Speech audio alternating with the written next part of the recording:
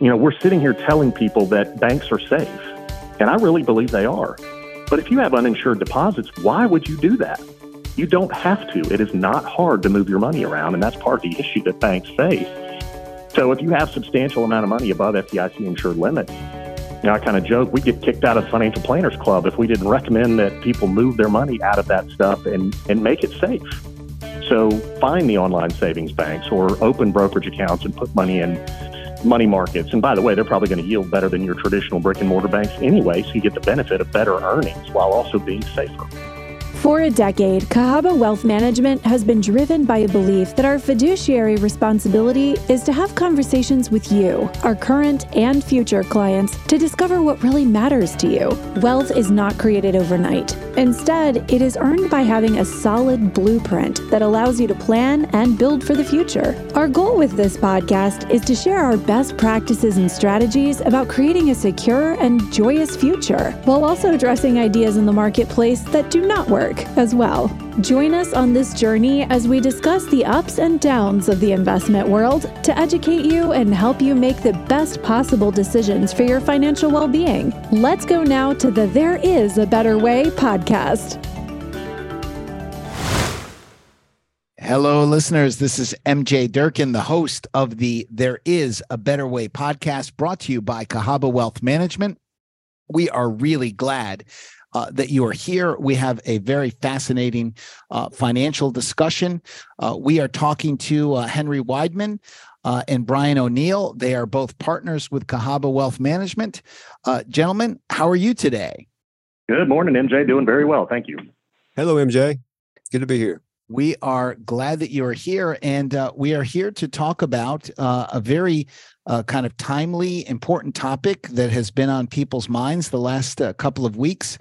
Is the individual collapse of Silicon Valley Bank? Let's talk a little bit about how things got started with Silicon Valley Bank, and Brian O'Neill, why don't you take us through and talk to us a little bit about some of the issues that kind of why the SVB collapse happened?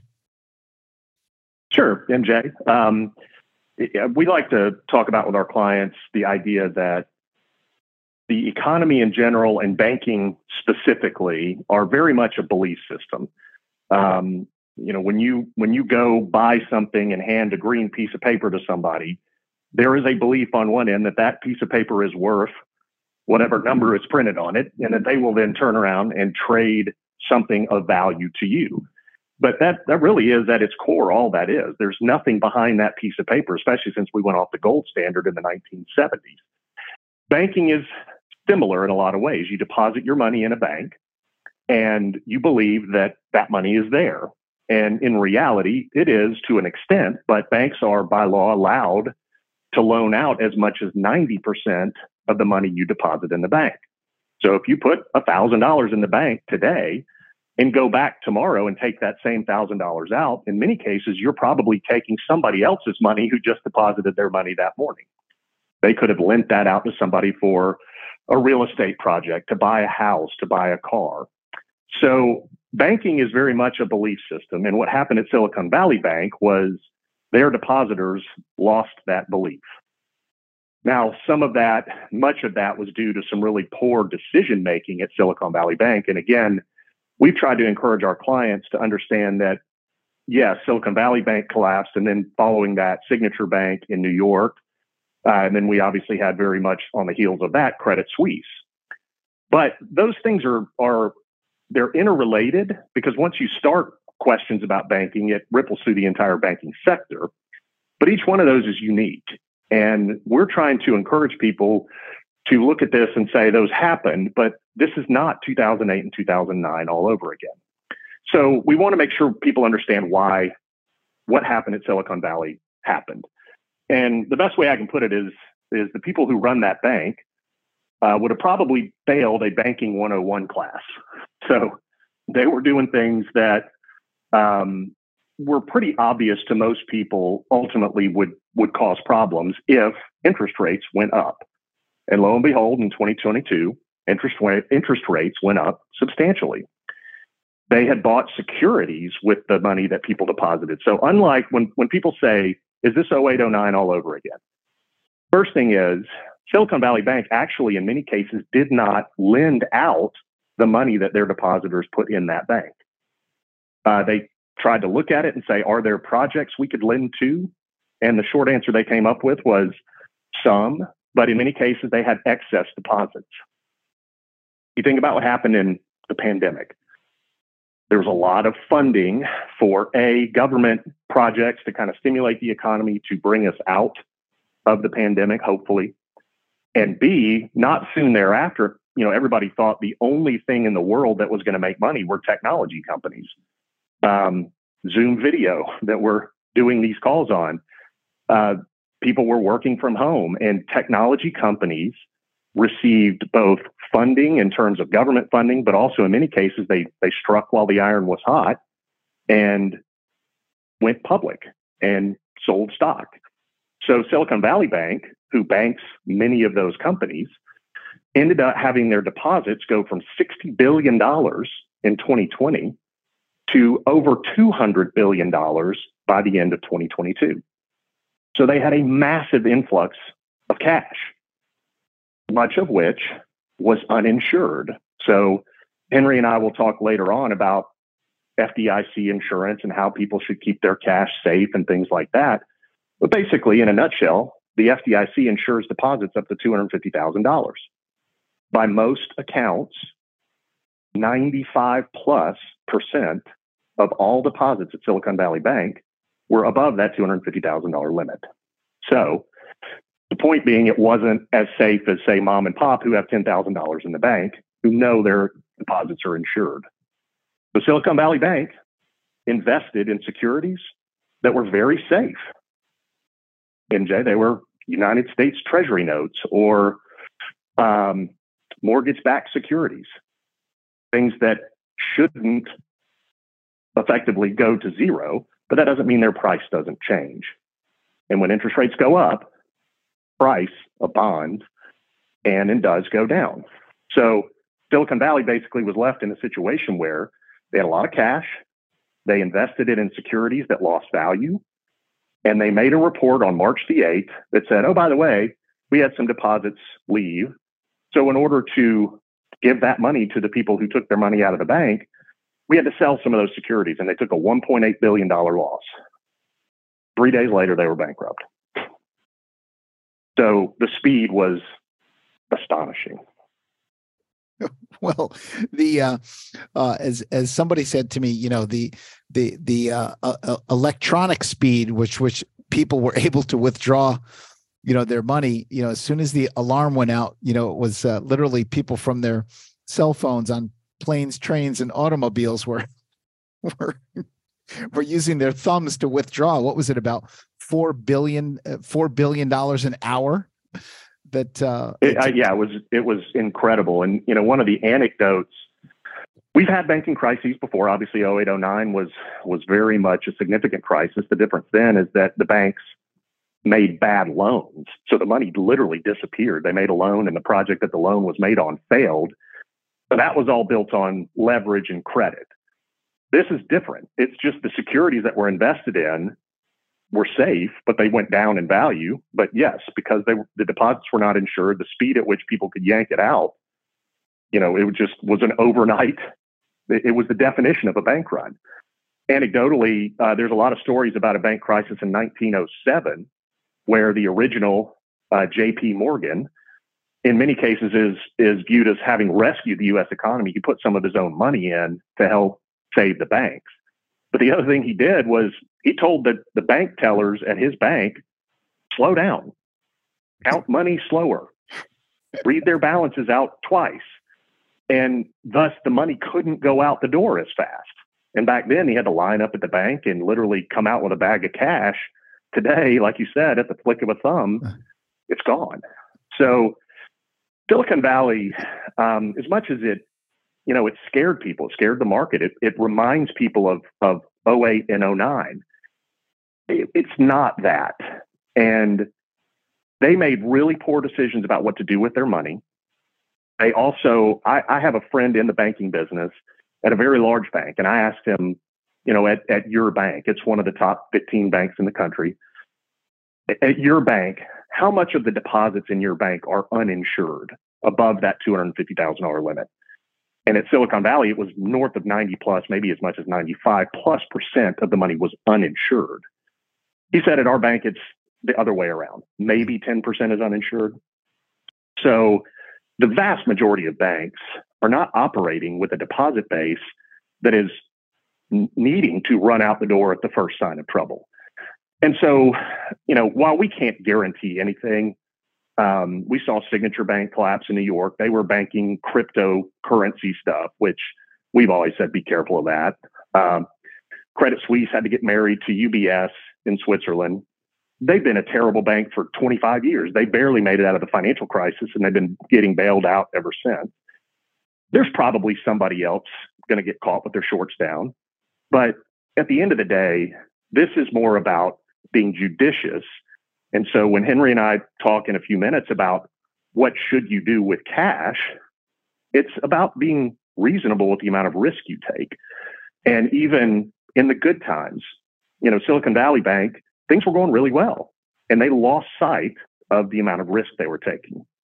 And didn't help that they didn't have a chief risk officer for as many as 9 months, but that's another story as well. So in a nutshell, yes, there are challenges, and banks are going to have to be more cautious and careful, but we do not believe this has any reminiscence of 2008 and 2009, but we'll have to make it through and understand that there are going to be some challenges that causes.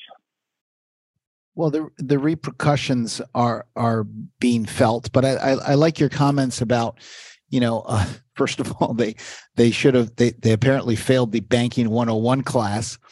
That's a great statement. And apparently they and what you're and Henry, I'd like you to speak to this for a second. I mean, really, it's really an anomaly to have such. I mean, you usually don't have people that have $500 million in deposits in a bank, right? So this was, right. So it really was to speak to it speak to us for a minute about it being a very insular kind of situation. Well, it really is. I mean, I like Brian said, I fully expect there will be some other situation that could have some similarities, but by and large, decision making at every level with Silicon Valley Bank was horrible. Not just at the management level, but even the depositor level. I mean, 95% of all deposits were over the FDIC insurance. I mean, is anyone advising these people? Were they seeking advice? I mean, it's just horrible thinking, in doing that. And then you've got the management at the bank level. I mean, U.S. Treasuries are safe. In other words, the government's not going to default, but you go out 30 years, did anyone give them some advice about the inverse relationship between higher interest rates and bond prices? Brian's right. I mean, they didn't go out and lend the money out at a risky level the way that things happened in 08 and 09, but the decision making of where to put that money was just horrendous. And in today's world, when there's a glimpse of negative news affecting the bottom line of any bank, it's going to travel fast. And Brian, correct me if I'm wrong, but I think the CEO pretty much broadcasted in some ways that they had to, write off $1.8 billion in bond losses. And whenever you step up to the podium and you give the "Hey, we're okay" speech, look out. That's a sign that you're not okay. The vote of confidence for a football coach. But yeah, they had to make a filing, an SEC filing called an 8K, which they published on March the 8th, saying, yes, by the way, we lost $1.8 billion. And it literally, that was it. Within 72 hours, the doors of that bank were shut. This doesn't even get into the regulatory side. The regulators messed up horrendously on this as well. I do get frustrated sometimes when we hear, anytime there's a crisis, you'll get the call for more rules and more regulations. And in many cases, it really is about just enforce the regulations that are already in place.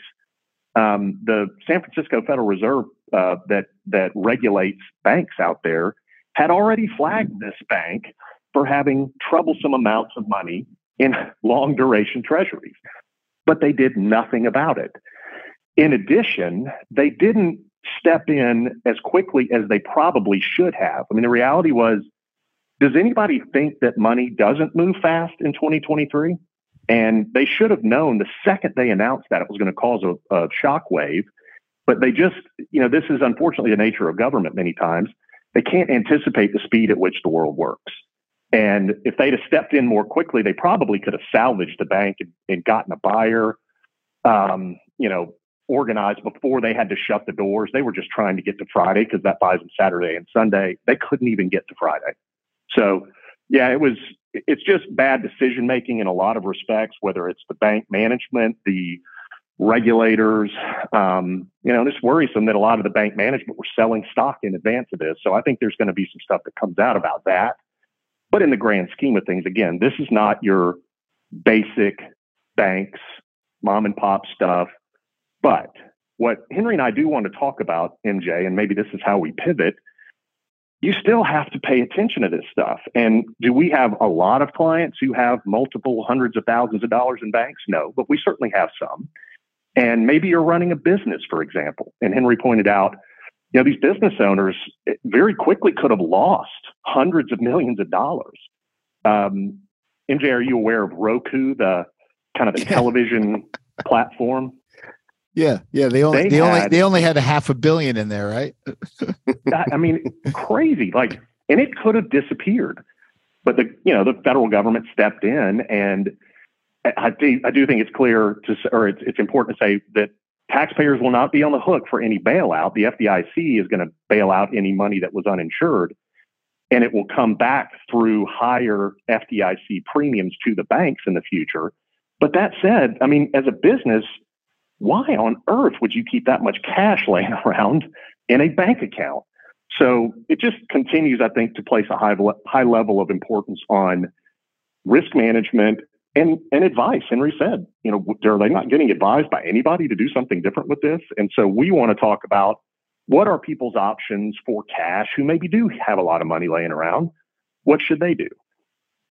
Well, to add on to that, Brian, it's really about, as we teach our clients, remaining disciplined even when things are good. You go by to SVB. I mean, those guys just got caught up in all the deposits, and they were actually trying to chase yield with the investment into those treasuries without even thinking about the fact that rates could move against them. And and so even at the depositor level, remaining disciplined and being aware of all the risk at all times, even when things are going well for you. That's really what it's all about. So. Well, that's really well said, and I think that's a perfect place to pivot. And I want all of our listeners to hear that. That what CAHABA Wealth Management recommends to their clients is remaining disciplined even when things are good. There's a one-liner that should go on the wall at apparently every institution. But let's Henry, maybe talk to us a little bit about. What are the things that you're recommending to your clients right now to be disciplined, to feel comfortable about the markets? What are you telling people to do? What are the actual recommendations that you're making? Well, when it comes to just holding cash, okay, so people, there are many different reasons to hold cash. I mean, you may have a short-term goal of buying a house, or you may have education coming up or something, and it's all about, we teach our clients about investing based on risk tolerance and time horizon. Okay. Everybody wants as much yield or return for the amount of risk they're willing to take, for the amount of time horizon they have before they need the money. Okay. But since we're on the cash theme today, I'll talk a little bit about just cash returns and holdings and the options that you have out there. I mean, obviously, the safest place that most people feel that they can put their money from a short-term cash standpoint is just in their local bank, right? I mean, in the checking account, in the passbook savings account, and they also have the money market deposit accounts that they have. But all those things are on the books of that particular bank, and so FDIC insurance is very important, as we've already talked about, when investing or leaving money with an institution or bank. Obviously, checking accounts, you probably will have no yield, if any at all, because it's a liquid, write checks, debit cards, just in and out type stuff.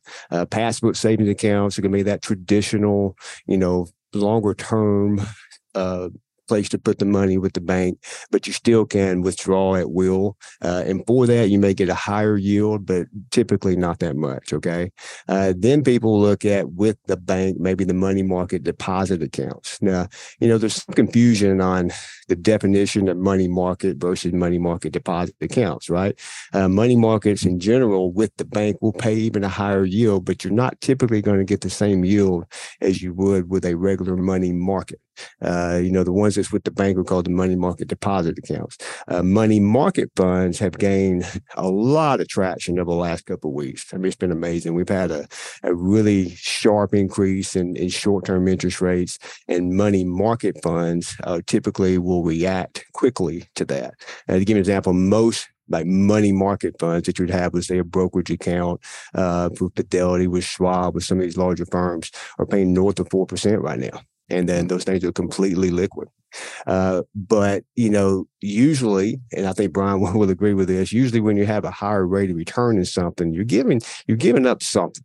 You're either giving up, the ability to liquidate, at will, or you're giving up a little bit in terms of risk. Okay. Money market funds, the history, I think the first one opened us back in 1971, I believe. And the whole thing about money markets, it is a portfolio of short-term cash instruments. It could be short-term T-bills, it could be short-term CDs or whatever, and they're being managed for a yield with the idea that we're going to preserve principal, but that principal is not guaranteed. It's just very, very, very likely that it will not go down below what they call a $1 net asset value. Okay, so these brokerage firms will manage this short-term portfolio, all with the idea of preserving that $1 net asset value. So if it ever went below that $1, we term that as breaking the buck. That's what's known as, a money market fund that would fall below the $1 net asset value. And there's only a handful that's ever happened. I mean, you go all the way back to 1971. There were a few prior to 2008. I think there was one in 1994, but it was an institutional money market fund, and there was no investor that lost a dollar. But in 2008, this is really one of two that I know of historically that's broken the buck. And it was because it was one day after Lehman Brothers fell in 2008, and there was some, instruments that were invested or held with Lehman Brothers that the money market fund had to write them off, and so it broke the buck. Now, then there was a large fear of people just running, kind of like to deal with SVP, just taking the money out of all money market funds. So the government stepped in when there was a hint of another one breaking the buck, and they shored it up. Okay, and they said, all right, so all money market funds. And the interesting part, at the risk of interrupting, okay. And I can't remember the name of the fund, but the fund that broke the buck in 2008 was the inventor of the money market fund, and they broke the buck. So it just goes to show you that you can never know, who's doing what. And if Henry's right, the inflow out of bank deposits into money markets this last month and a half has been astounding. We're talking, I saw a number the other day of something in the neighborhood of $650 billion has moved from traditional bank accounts into money markets. So, Henry, maybe even for a minute, speak to, we just talked about there is risk in money markets, but it's a much more manageable risk than, for example, if you're out there trying to invest in your own individual bonds and things like that. There's no guarantee on a money market, but they certainly are still considered incredibly safe compared to other instruments. But they also get different kind of insurance protection. And that's where a lot of money has been flowing. So, Henry, can you talk a little bit about the protections that you can get inside of a brokerage account with money markets? Well, I mean, the thing about it is, I mean, money market funds with a brokerage company, you do want to go, if you're going into a money market fund, you want to make sure you're with a large brokerage because they have a vested interest in making sure that that never breaks the buck. I mean, their entire reputation depends on the fact that they maintain that $1 net asset value. Okay. Money market instruments typically, well, one reason they're safe is that, the underlying investments the duration can't go longer than 397 days. And the weighted average is 90 days. The credit quality has to be AAA, which is the best. So those three things together it doesn't guarantee, but it really gives you a lot of good feeling that chances are you're not going to lose your money. Like I said earlier, the money market deposit funds with the bank do have the FDIC insurance, but the government or the brokerage account money markets do not. There's some SIPC coverage for fraud and stuff like that, but for the most part, they're not technically insured by a government agency of going down. But history will suggest, although not guaranteed, that the government would step in if it was a major crisis, something like that. And that's why people feel safe with it. So. Well, and SIPC insurance is important to understand. Like FDIC, SIPC exists to protect securities accounts.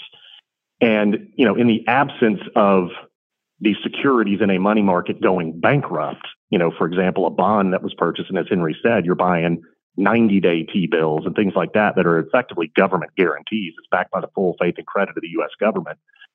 The odds of that security failing are incredibly low.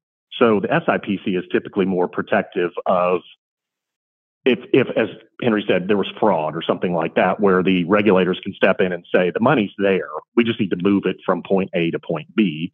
And SIPC insurance, actually, we've got client accounts, and I don't want to speak to specific brokerage firms and things like that. But for example, the SIPC insurance would cover cash up to $1.9 million. So I think people can feel a little more safe if they do utilize money market mutual funds, as Henry's referring to them, compared to money market deposit funds at banks. So, the other thing, Brian, not to interrupt, I'm sorry, but the other thing is that it's not on the books of, say, Fidelity or Schwab or whatever. So even though you don't have the FDIC insurance, you're not, focused on one entity. Like SVP, the people that had FDIC insurance, they were fine, but the ones that weren't, because that one particular bank had issues. With a money market fund with a brokerage account, it's a diversified, portfolio of cash instruments. So even if it did break the buck, it's not. I mean, chances of it going all the way to zero is virtually zero. Yeah. Because of that. Yeah. So we're trying to talk to our clients about having a mix of different instruments, and there are online savings accounts, for example. American Express and Capital One 360, you can see the credit card companies, they will have savings accounts where you can open up accounts online, connect them to your own checking account, and move money electronically. You get FDIC insurance there. So, if anybody has substantial amounts of cash, the FDIC insured limit is $250,000 per depositor. So a joint account, a husband and wife, could get a $500,000 of FDIC insurance. And then you could put $500,000 at an American Express personal savings account. So you can quickly move your money around and it kind of ends up, MJ, it's one of the strange dynamics of the financial world. We're sitting here telling people that banks are safe, and I really believe they are. But if you have uninsured deposits, why would you do that? You don't have to. It is not hard to move your money around, and that's part of the issue that banks face. So if you have substantial amount of money above FDIC insured limits, I kind of joke, we'd get kicked out of the Financial Planners Club if we didn't recommend that people move their money out of that stuff and make it safe. So find the online savings banks or open brokerage accounts and put money in money markets. And by the way, they're probably going to yield better than your traditional brick and mortar banks anyway. So you get the benefit of better earnings while also being safer. Well, the brick and mortar, there's a lot of overhead. When you're dealing with an online bank, you don't have all the overheads that you have typically. And so they can pay higher yields. And then it gets competitive. Like if you go to bankrate.com, you can see they're all listed there in chronological order who has the highest rate, right? And they all see that. So they all compete. You create a competitive market with those guys. And I think, other things that you could, I'll go back to what I said earlier about, how do you increase yield on your cash, right? You either have to give up liquidity or you have to give up a little bit of risk, right? So you can also do CDs. I mean, obviously people know exactly most people knows what those are. They're different types. You have different durations. But what you'll find sometimes though is, it's not always beneficial to go out 5 years versus a 1 year CD, because the market believes, or the banks believe, the interest rates may eventually go down. And so you have to really kind of shop to see what rates are out there for different ones. And you also have brokered CDs, which are a whole nother ball of wax. They're still technically CDs, but they're sold on an open secondary market. In some ways, those act like bonds, so you need to have some good advice to sift through those things to see what might make some sense as well. Then you just have straight up government bonds. You have short-term T-bills, which we've been doing a lot of that lately, to be honest with you, MJ. I mean, in the lot of SVP, you're looking at T-bills, you don't need FDIC insurance because it's a government bond. It's already backed 100%, no matter how much you put in there. And you can buy them directly or through a broker or whatever. But, typically speaking, right now, I think a 1-year T-bill, you're getting north of 4.5%, and the interest is state tax exempt because it's a government bond. So those can be really attractive right now. Now, do you want to go into that when you have, using money that's going to buy a car next week with? No, because, you could potentially lose some money depending on where interest rates at that point if you liquidate. So it's all about managing time horizon as well as risk tolerance. And so, obviously through the financial planning process, we haven't gotten around to that yet, but that's what we do. And being able to manage cash and investment based on when you need it, short and midterm, intermediate term, long term, that's in a nutshell, the financial planning process will dictate, how we invest money. And today I'll stay mostly on cash because that's what the topic was. But yeah, you're looking at money markets, a whole lot of money going into money markets, no question about that. Really good yields at the moment. But the thing about that is, they're very quick, as they're quick to raise interest rates. When the Fed raises their short-term rates, they're also quick to lower.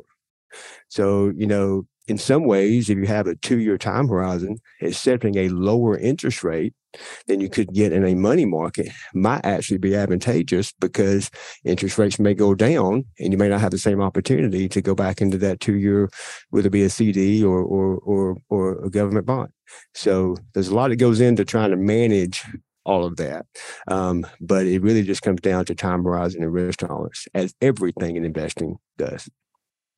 Yeah, and I echo that and would say, it's interesting that we started talking about what at the time was a bank that was in the top 20 in terms of size in the United States. And yet we can still tie it back to concepts that apply to people's individual financial lives.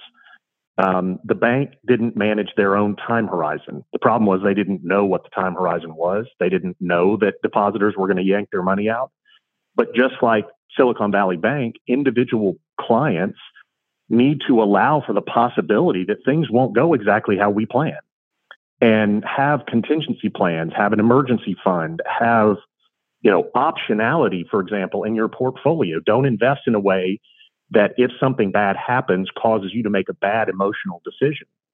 So all this stuff can be tied back to our personal financial planning concepts, but we just felt like it was very useful to go through what has happened. And it's been such a high level, in your face conversation these last couple of weeks about bank failures, that we want to encourage people to remember that this is not 2008 and 2009. At that point, 12 of the largest 13 banks in the United States would likely have gone bankrupt were it not for the TARP program that the government injected $25 billion into each of those banks. They likely all would have gone bankrupt. We had a massive credit crisis in 08, 09. There was horrendous lending decisions. There was too much leverage. And when the value of real estate fell, it was like a house of cards. It all came crumbling down. That is not what's going on today. So we want people to remember that. Does that mean there are no problems at all? No, there's always something to deal with. But don't conflate Silicon Valley Bank with Lehman Brothers. So in 08, 09, in 08 and 09, I mean, I go back to what we said earlier. Did those executives and bank boards and people that were in decision-making position, did they remain disciplined when things were good? No. I mean, No, they did the polar opposite. The polar opposite, and so that's the same thing with SVP. I mean, it's just about decision making, not getting caught up in the hoopla when things are good, and remaining disciplined, because you just never know. And I'm telling you right now, I do not agree. It reminds me of my favorite Warren Buffett quote, which is, "You can always find out who's not wearing pants when the tide goes out." People are standing in the water and times are good. The tide's in. You're feeling good about yourself. Remember to go put your pants on, because it eventually goes out, and things always happen. We're always going to be faced with challenges and difficult decisions, but creating optionality, and that just means so many different things in terms of your investments and your financial plan. Have a plan. Then you can assess what you need to do if and when things change. But if you don't even have a plan to begin with, you don't have anywhere to start. Brian, after 25 years, I thought I had heard all of your quotes. I'm writing this one down. I will use that one in my next meeting. That was awesome. Well, I like to keep it down home. Well, this has been a great discussion and a great conversation. And so to all of our listeners, the thing that I'm getting as the outsider, moderator, the non-expert in financial planning, is to what Brian just alluded to, which was, you can't make decisions about a plan and where it's going if you don't have a plan. And you can't have a plan unless you have someone that can help you to set that, get that plan in place with looking at the time horizon, your risk tolerance. And so the ultimate answer for me as the outsider is because it seems to me as we go to land this plane, is it true that your clients are asking you questions and they're coming to you for advice, like what should we do? Should we be concerned?